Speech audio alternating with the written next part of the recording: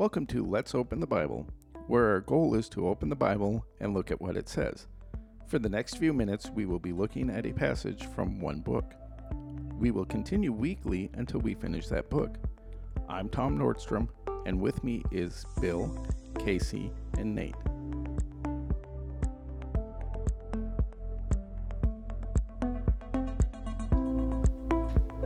Welcome to Let's Open the Bible. This is season number 3, episode number 2. We are in the book of Mark. We are so glad you joined us today. And with me, I have Nate and Tom, and we are going to do the reading first. It's going to be Mark chapter 1, verses 12 through 24. We will read that passage, and then we will discuss some of the things that are within it. So Nate's going to go ahead and read the passage here.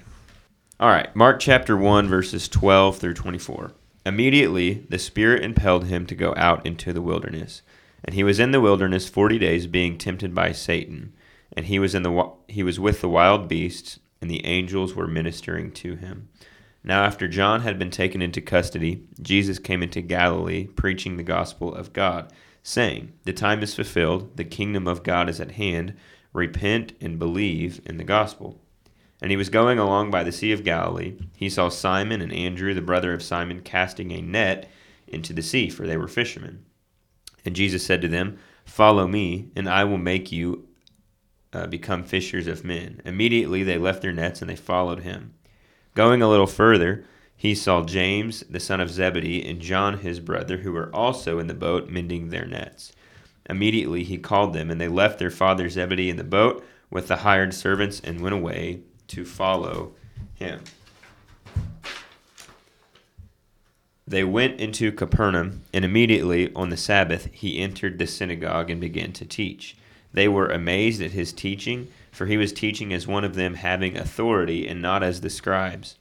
Just then there was a man in the synagogue with an unclean spirit, and he cried out, saying, "What business do you have with each other, Jesus of Nazareth? Have you come to destroy us? I know who you are, the Holy One of God." All right, that is Mark chapter 1. Verses 12 through 24. I've got some things, but do you guys have anything? Well, I think you made mention last time that Mark seems to be really focused on getting us to his teaching. And immediately he went and did this. Immediately this happened. Immediately.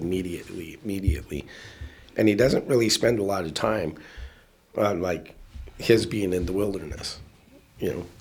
So I think that's an interesting aspect of Mark's gospel is things are happening now.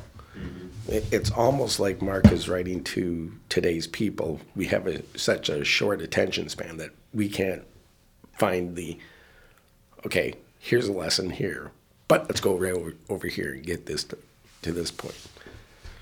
Yeah, there's definitely an immediacy to what he is saying. We see it over and over and over. I believe I just looked, and it's 42 times in this gospel we see the word immediately. So Mark is really cutting to the chase and talking about how, much, it seems like this is how much Jesus is doing, and this is, so much is packed into this. I think it's in John, the end of the Gospel of John, we see John say, there's so many more things that Jesus did, but if we were to write it down, there's not enough books in the world that could contain what Jesus did. And it seems to really be showing with this that his life was action-packed. He was always doing something in his ministry. And it seems to me, the other Gospels account for a lot more of what happened when Jesus was in the wilderness. He was tempted by Satan, but this book is focused on how Jesus affected others and what his teaching and preaching was to others. And so it kind of just glosses over, all right, Jesus was in the wilderness, he was tempted for 40 days, and then he continued about his business. So it doesn't take a lot of time there.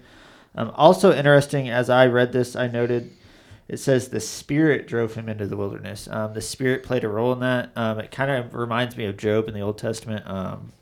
So, he didn't just go out there just unknowingly, not knowing what he's getting to. No, the Spirit played a role in taking him out into the wilderness where he was tempted by Satan. I think on that note, if we can bounce around some application here and open a can of worms, I think sometimes we have this theology that God, we see in James, what we went over last week, God does not tempt us.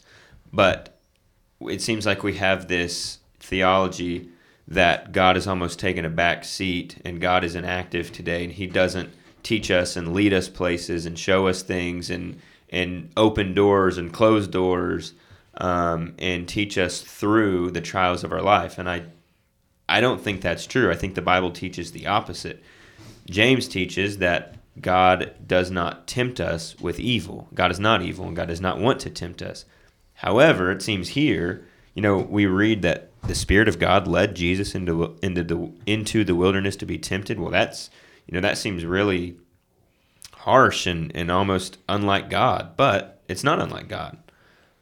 And I think there's a difference between the two words tempt and test, and God can test us. We see that with Job. We see that here. And I think, you can correct me if I'm wrong, Nate or Tom, but I think that word test is kind of the same word as refine. So you're refined by the fire, so you're tested under the strength, and then you come out stronger on the other side. So God does allow us to go through these tests, but he does not tempt us. And there's a difference between those two words. We are frequently told in I believe, Paul's letters about being refined, like gold. And you can't refine gold any other way than heating it up and getting all the impurities to come to the top so that can be scraped off. I know it's mentioned in 1 Peter. That's the one I can think of off the top of my head. But I think there's a similarity between the words test and refine. Yeah. I don't know that for sure, but it seems that's kind of jogged my memory. Nate makes a good point about us having God doesn't talk to us. And I've said it. I know Nate has said it because I've heard him. Well, he has to talk to us in order to get us to go someplace. Now, is he telling us, you got to do this to be saved? No, because we have his inspired, everything we need is in the Bible to become saved. But I'm sure when Nate first went to preaching school, last place he thought he would be here on South Dakota. And yet, somewhere along the line, he got the idea, hey, this is what I want to do. And God put it on his heart. And when here on South Dakota became available, I'm even sure when he first heard about it, he was not like, yeah, I want to go there. It was more of God had to kind of put little places in. And so in that aspect, God is talking to us. Yeah, I think we often downplay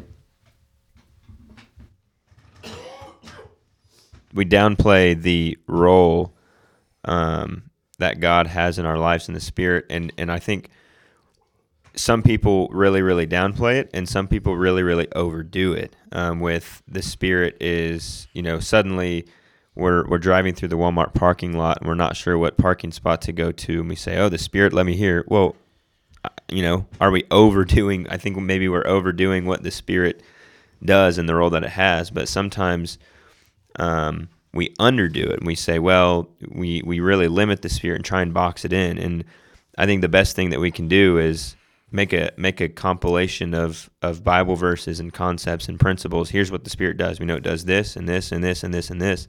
Let's not give it any more credit and not any less credit than what the Bible tells us. And I think sometimes I would say that a lot of people have prayed the prayer before, God, guide us in this and help us to make a wise decision. And so if we're going to pray that, how else do we expect God to guide us than, to close some doors and open some doors and kind of lead us in the right direction? And so I think when we doubt those things, we're limiting the role that the Spirit plays in our lives.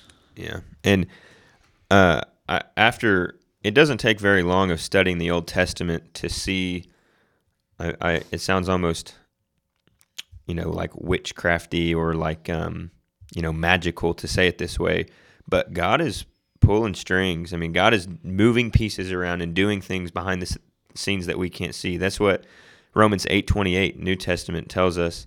God is working things together for good for those that love the Lord, and that word "working together for good" is the Greek word that we would translate to energy. It's moving pieces around. God is doing things in our realm, in our world that we don't see. And so I don't know. I guess we kind of really jumped off on that the Spirit led Jesus into the wilderness. But the point is that I think that I guess we're trying to make is that we need to be careful about whenever something happens in our life. We need to be careful of who we accredit that to, and we are very quick to label, Satan's doing this, or God is doing this, or, this is just the natural course. But we need to be careful, and the Bible tells us that God is doing things that we might not God is doing things that we might not fully understand. I mean, we can't put a label and our understanding. Maybe the bottom line is we can't place our human understanding on God's wisdom and what He is doing in our lives. Okay, we can move on from that. I see one thing is this continuation of the word wilderness. Jesus went into the wilderness, and that's a continuation of, it talked about John was in the wilderness. So here we see 4 times in just these first 13 verses of Mark, the wilderness is mentioned, which seems to be, somewhat significant with as much as it's repeated. John came preaching in the wilderness, and now Jesus is led into the wilderness to be tempted. I think, excuse me, I think that actually that's a theme kind of throughout the Bible, because the children of Israel will live 40 years in the wilderness. And I think the implication there is there's nothing to distract us in the wilderness from God and His message. You get into a urban setting, and we have so much to distract us. Even in a small town like we live in, there's so much to distract us. We have football practice for our kids. We have band practice for our kids. Our wife wants to go out, to dinner. And out in the wilderness, you don't have that. You have, once you get whatever shelter you need set up, and there's not a lot to distract you, and you can stop and see the beautiful sunrise that God has given us, or the beautiful sunset, or as was made mention here, he was with the wild animals, the beauty of just nature in itself. I think that's a good point. Jesus often went away to be by himself and to, pray and to be devoted to God. However, even whenever he was in the wilderness off by himself, who was there? Satan was there, and he was tempting him. So Satan, I think the lesson we learn is Satan is, always looking for an opportunity. We see, I think it's also in 1 Peter that Satan is like a lion seeking whom he may devour. Satan is wanting to tempt us. I think there's no boundaries or no off limits for where Satan's going to go. Just because you think you're in the wilderness and you're on your own, well, Satan's there too. So don't think that he's not going to follow you wherever you wind up at, whether that's a city, out in the wilderness, wherever it's at. Satan's going to follow. So no, that wasn't what I was trying to do. And I know that. We're just trying to make sure that people understand. But the distractions that Satan has for sure in the wilderness aren't as great as they are here. Now, there are, because, in the wilderness, there are dangerous animals. You can step on a snake and get bit and die out in the wilderness. Chances of you stepping on a snake in an urban setting, not as much. Yeah, it's different. Yeah, I know what you mean. Okay, so something else that we see is, I think, extremely significant is Jesus came to Galilee and he was preaching the gospel of God. And he goes on to tell us exactly what this gospel was. And remember, gospel means good news. It's a message of good news. And he says, the time is fulfilled and the kingdom of God is at hand. Repent and believe in the gospel. So as I was learning Mark and studying Mark, a lot of times gospel, we're like, okay, yeah, the gospel is the death, burial, and resurrection of Jesus. And while in the we've taken that information and that is the stereotypical, that's the gospel. However, here, gospel is not the death, burial, and resurrection of Jesus. That hasn't even happened yet. But Jesus comes preaching the gospel, and he's not preaching about his death, burial, and resurrection. He's preaching this other good news that's called a gospel message.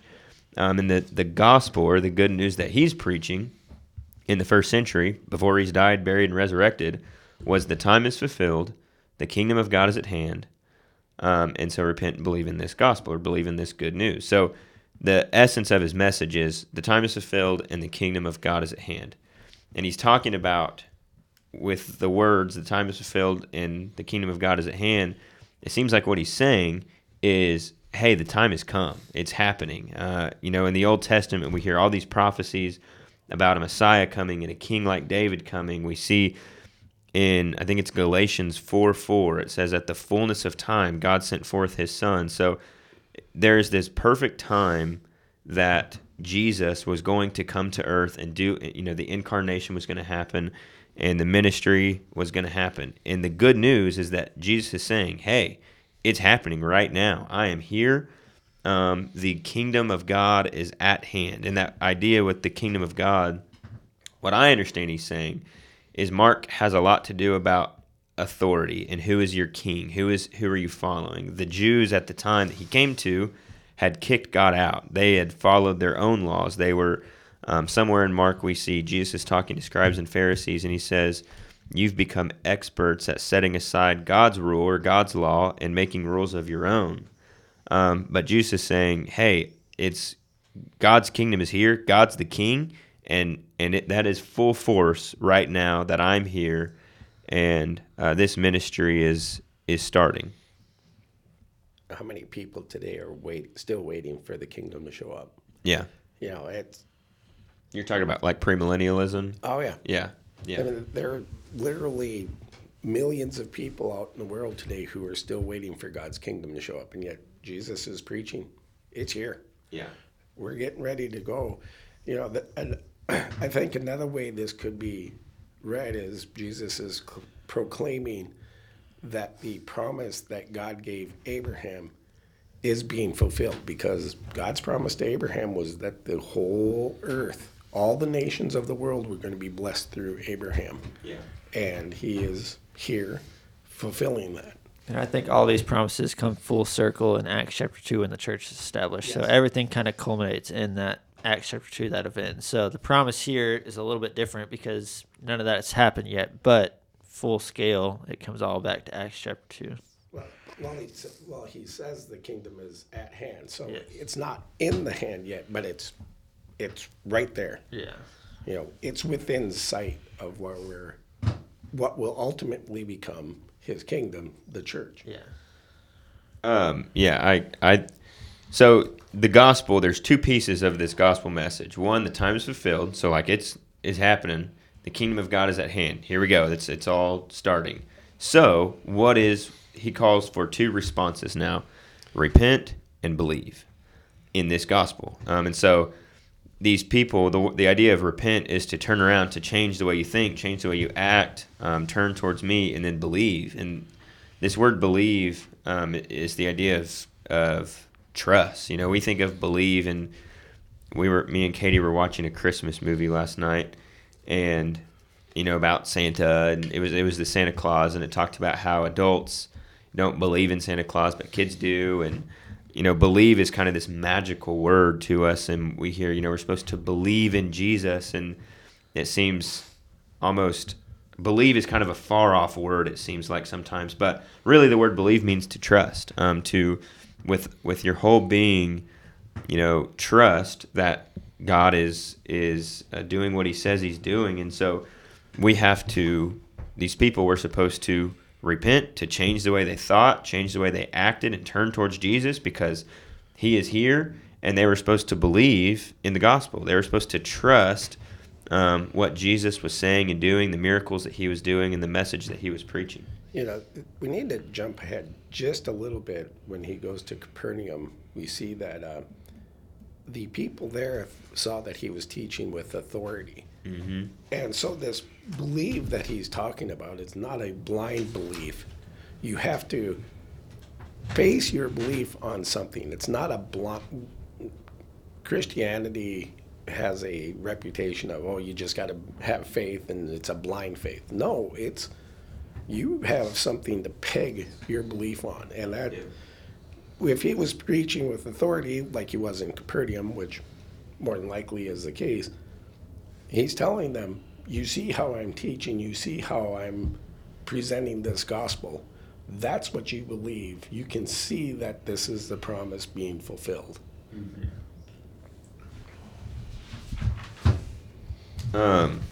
Yeah, I think so.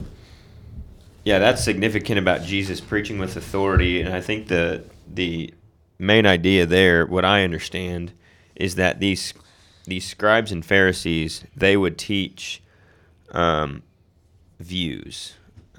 They would say, this significant rabbi or this significant teacher teaches this, and so this is what I'm going to teach you. And it was all about passing down traditional teachings from rabbis. But Jesus comes and he kicks the door in, and he doesn't say, this is Rabbi Hillel's view or Gamaliel's view of this. He says he was teaching as he had his own authority. And in verses 21 through 20, it goes down through 27, says there's this whole, people have all these reactions to Jesus. In verse 22, it says they were amazed at his teaching because he had authority. In verse 27, it says they were all amazed. What is this, a new teaching with authority? So Jesus, you could say the new kid on the block, the new guy who's shown up, he doesn't sound the same as everybody else. He's not this scribe that teaches, we're going to learn what this rabbi says and learn what this rabbi says. He brings a new authority to God's word, and people are noticing. People catch wind of that. They're amazed at what he has to say and the authority that he says it with. And I guess application for us is that the gospel is often going to be abrasive and counter to what other people are teaching and preaching. If we just go alongside with what everyone else says, then we're not teaching what the gospel says. And so the gospel oftentimes is very abrasive. It seems throughout Scripture, you see there's kind of two distinct actions. People either, are astonished to believe, or they are angry and upset and they throw the tables over. And so I think it's our job to accept that fact. And not everyone's going to accept the gospel, but those who are open to it and have an open heart are going to accept it. That authority that we see Jesus teaching with, I think we can get a glimpse of that in Matthew, the Sermon on the Mount. Mm-hmm. You have heard it said this, mm-hmm. but I say to you. Yeah. And I remember years back, somebody once said that was Jesus perfecting the law. It wasn't. You've heard it said not to commit adultery. But I say, don't even look at a woman with lust in your eyes. That's the perfect law. That's what don't commit adultery means. You don't look at a man or a woman with lust in your eyes. You look at them as God's creation, a lost soul or a saved soul. Those are the two categories that a person is in. Yeah. So Jesus comes and he has this new standard. Jesus talks about right at the beginning of the Sermon on the Mount. It's either right at the beginning or right at the end. I think it's at the beginning. He says, unless your righteousness exceeds that of the scribes and the Pharisees, you will not enter into the kingdom of heaven. So he comes and he raises this standard of righteousness. And that's what it seems that Tom's right. It seems that that's what he's doing here is he comes and he's teaching with this new authority. It's not about the righteousness and the traditions of the scribes and Pharisees. He says this is straight from God. This is the new standard. This is the true standard. So you've been taught this, not so much. You've been taught this error that lying was this, but this is actually what lying is. It's right. There's not a little white lie. There's a lie. It doesn't matter if it's a small one or a big one. It's a lie. That's the standard.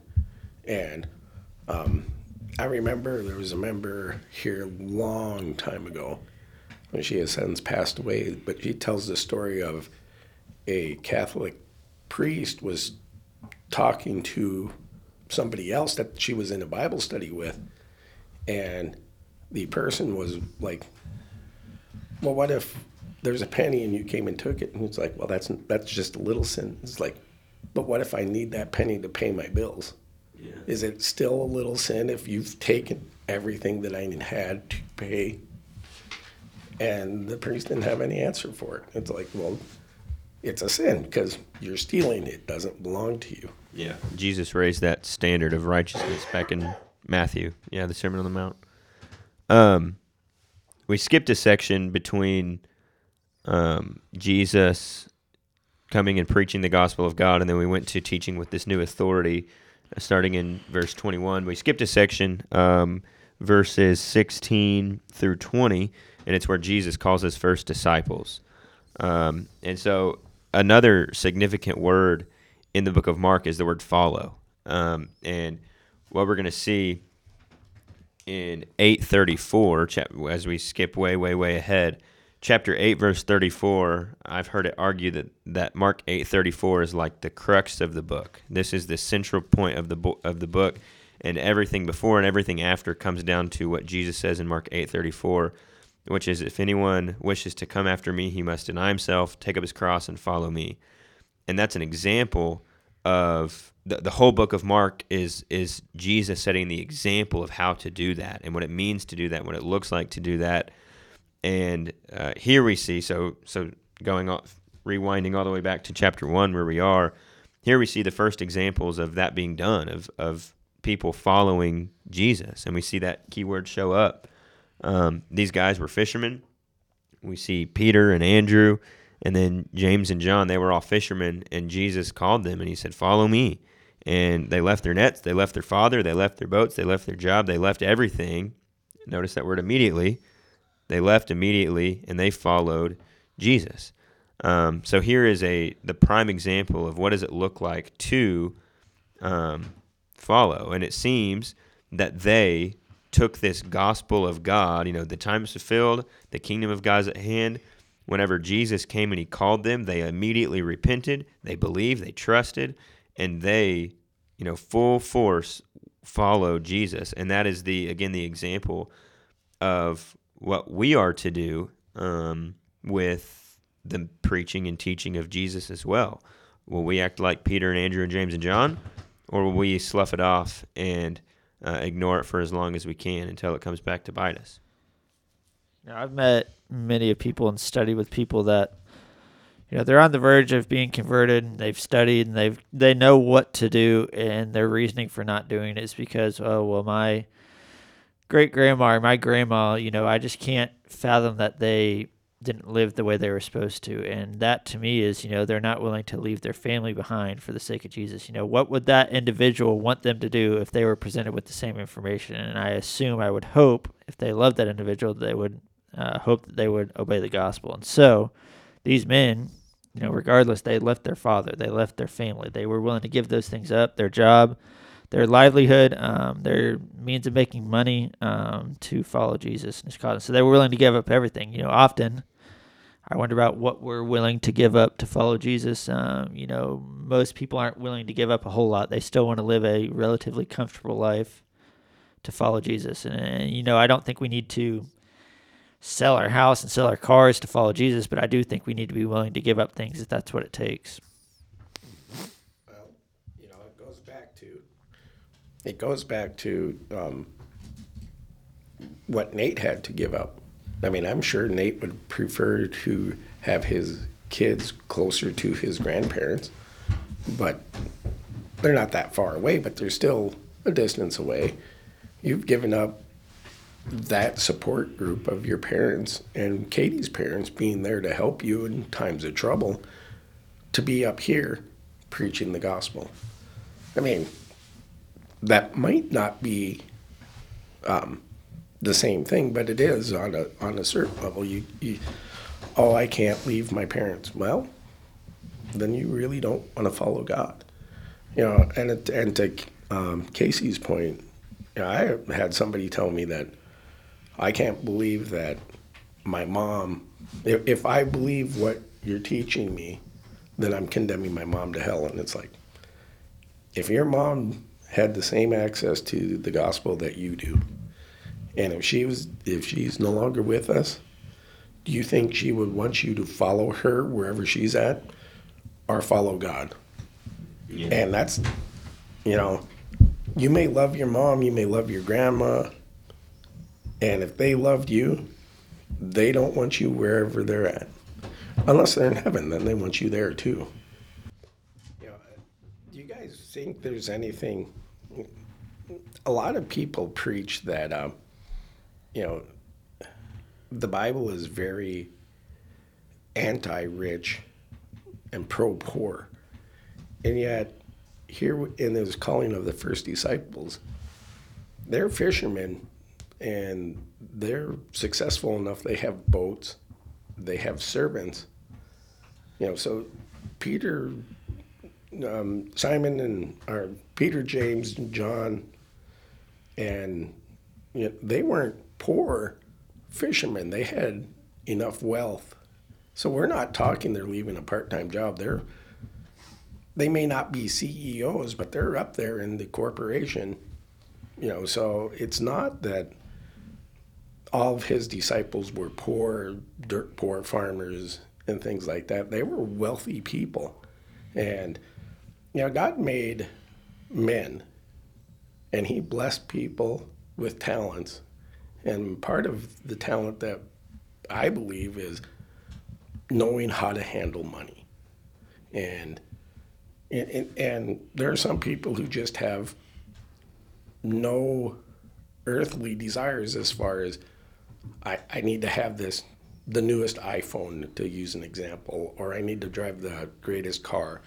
They're perfectly happy driving a nice car, but not the most expensive car. And I think that, we fall into a trap if we think that the Bible is pro-poor or anti-rich, or poor-rich, anti-poor, because it's neither or. Yeah, I don't think that the Bible's anti-rich and pro-poor at all. I do think there is, over and over and over in the Gospels, the theme that we see is that those who have a lot of wealth and those who have a lot on this earth cannot see through that in order to see spiritual things. But those that are poor physically and materially are able to see the importance of spirituality. So it's not inherently being rich is wrong and being poor is good, but it's that being rich can often make it hard to see the importance of things. But yeah, I think you make a very valid point.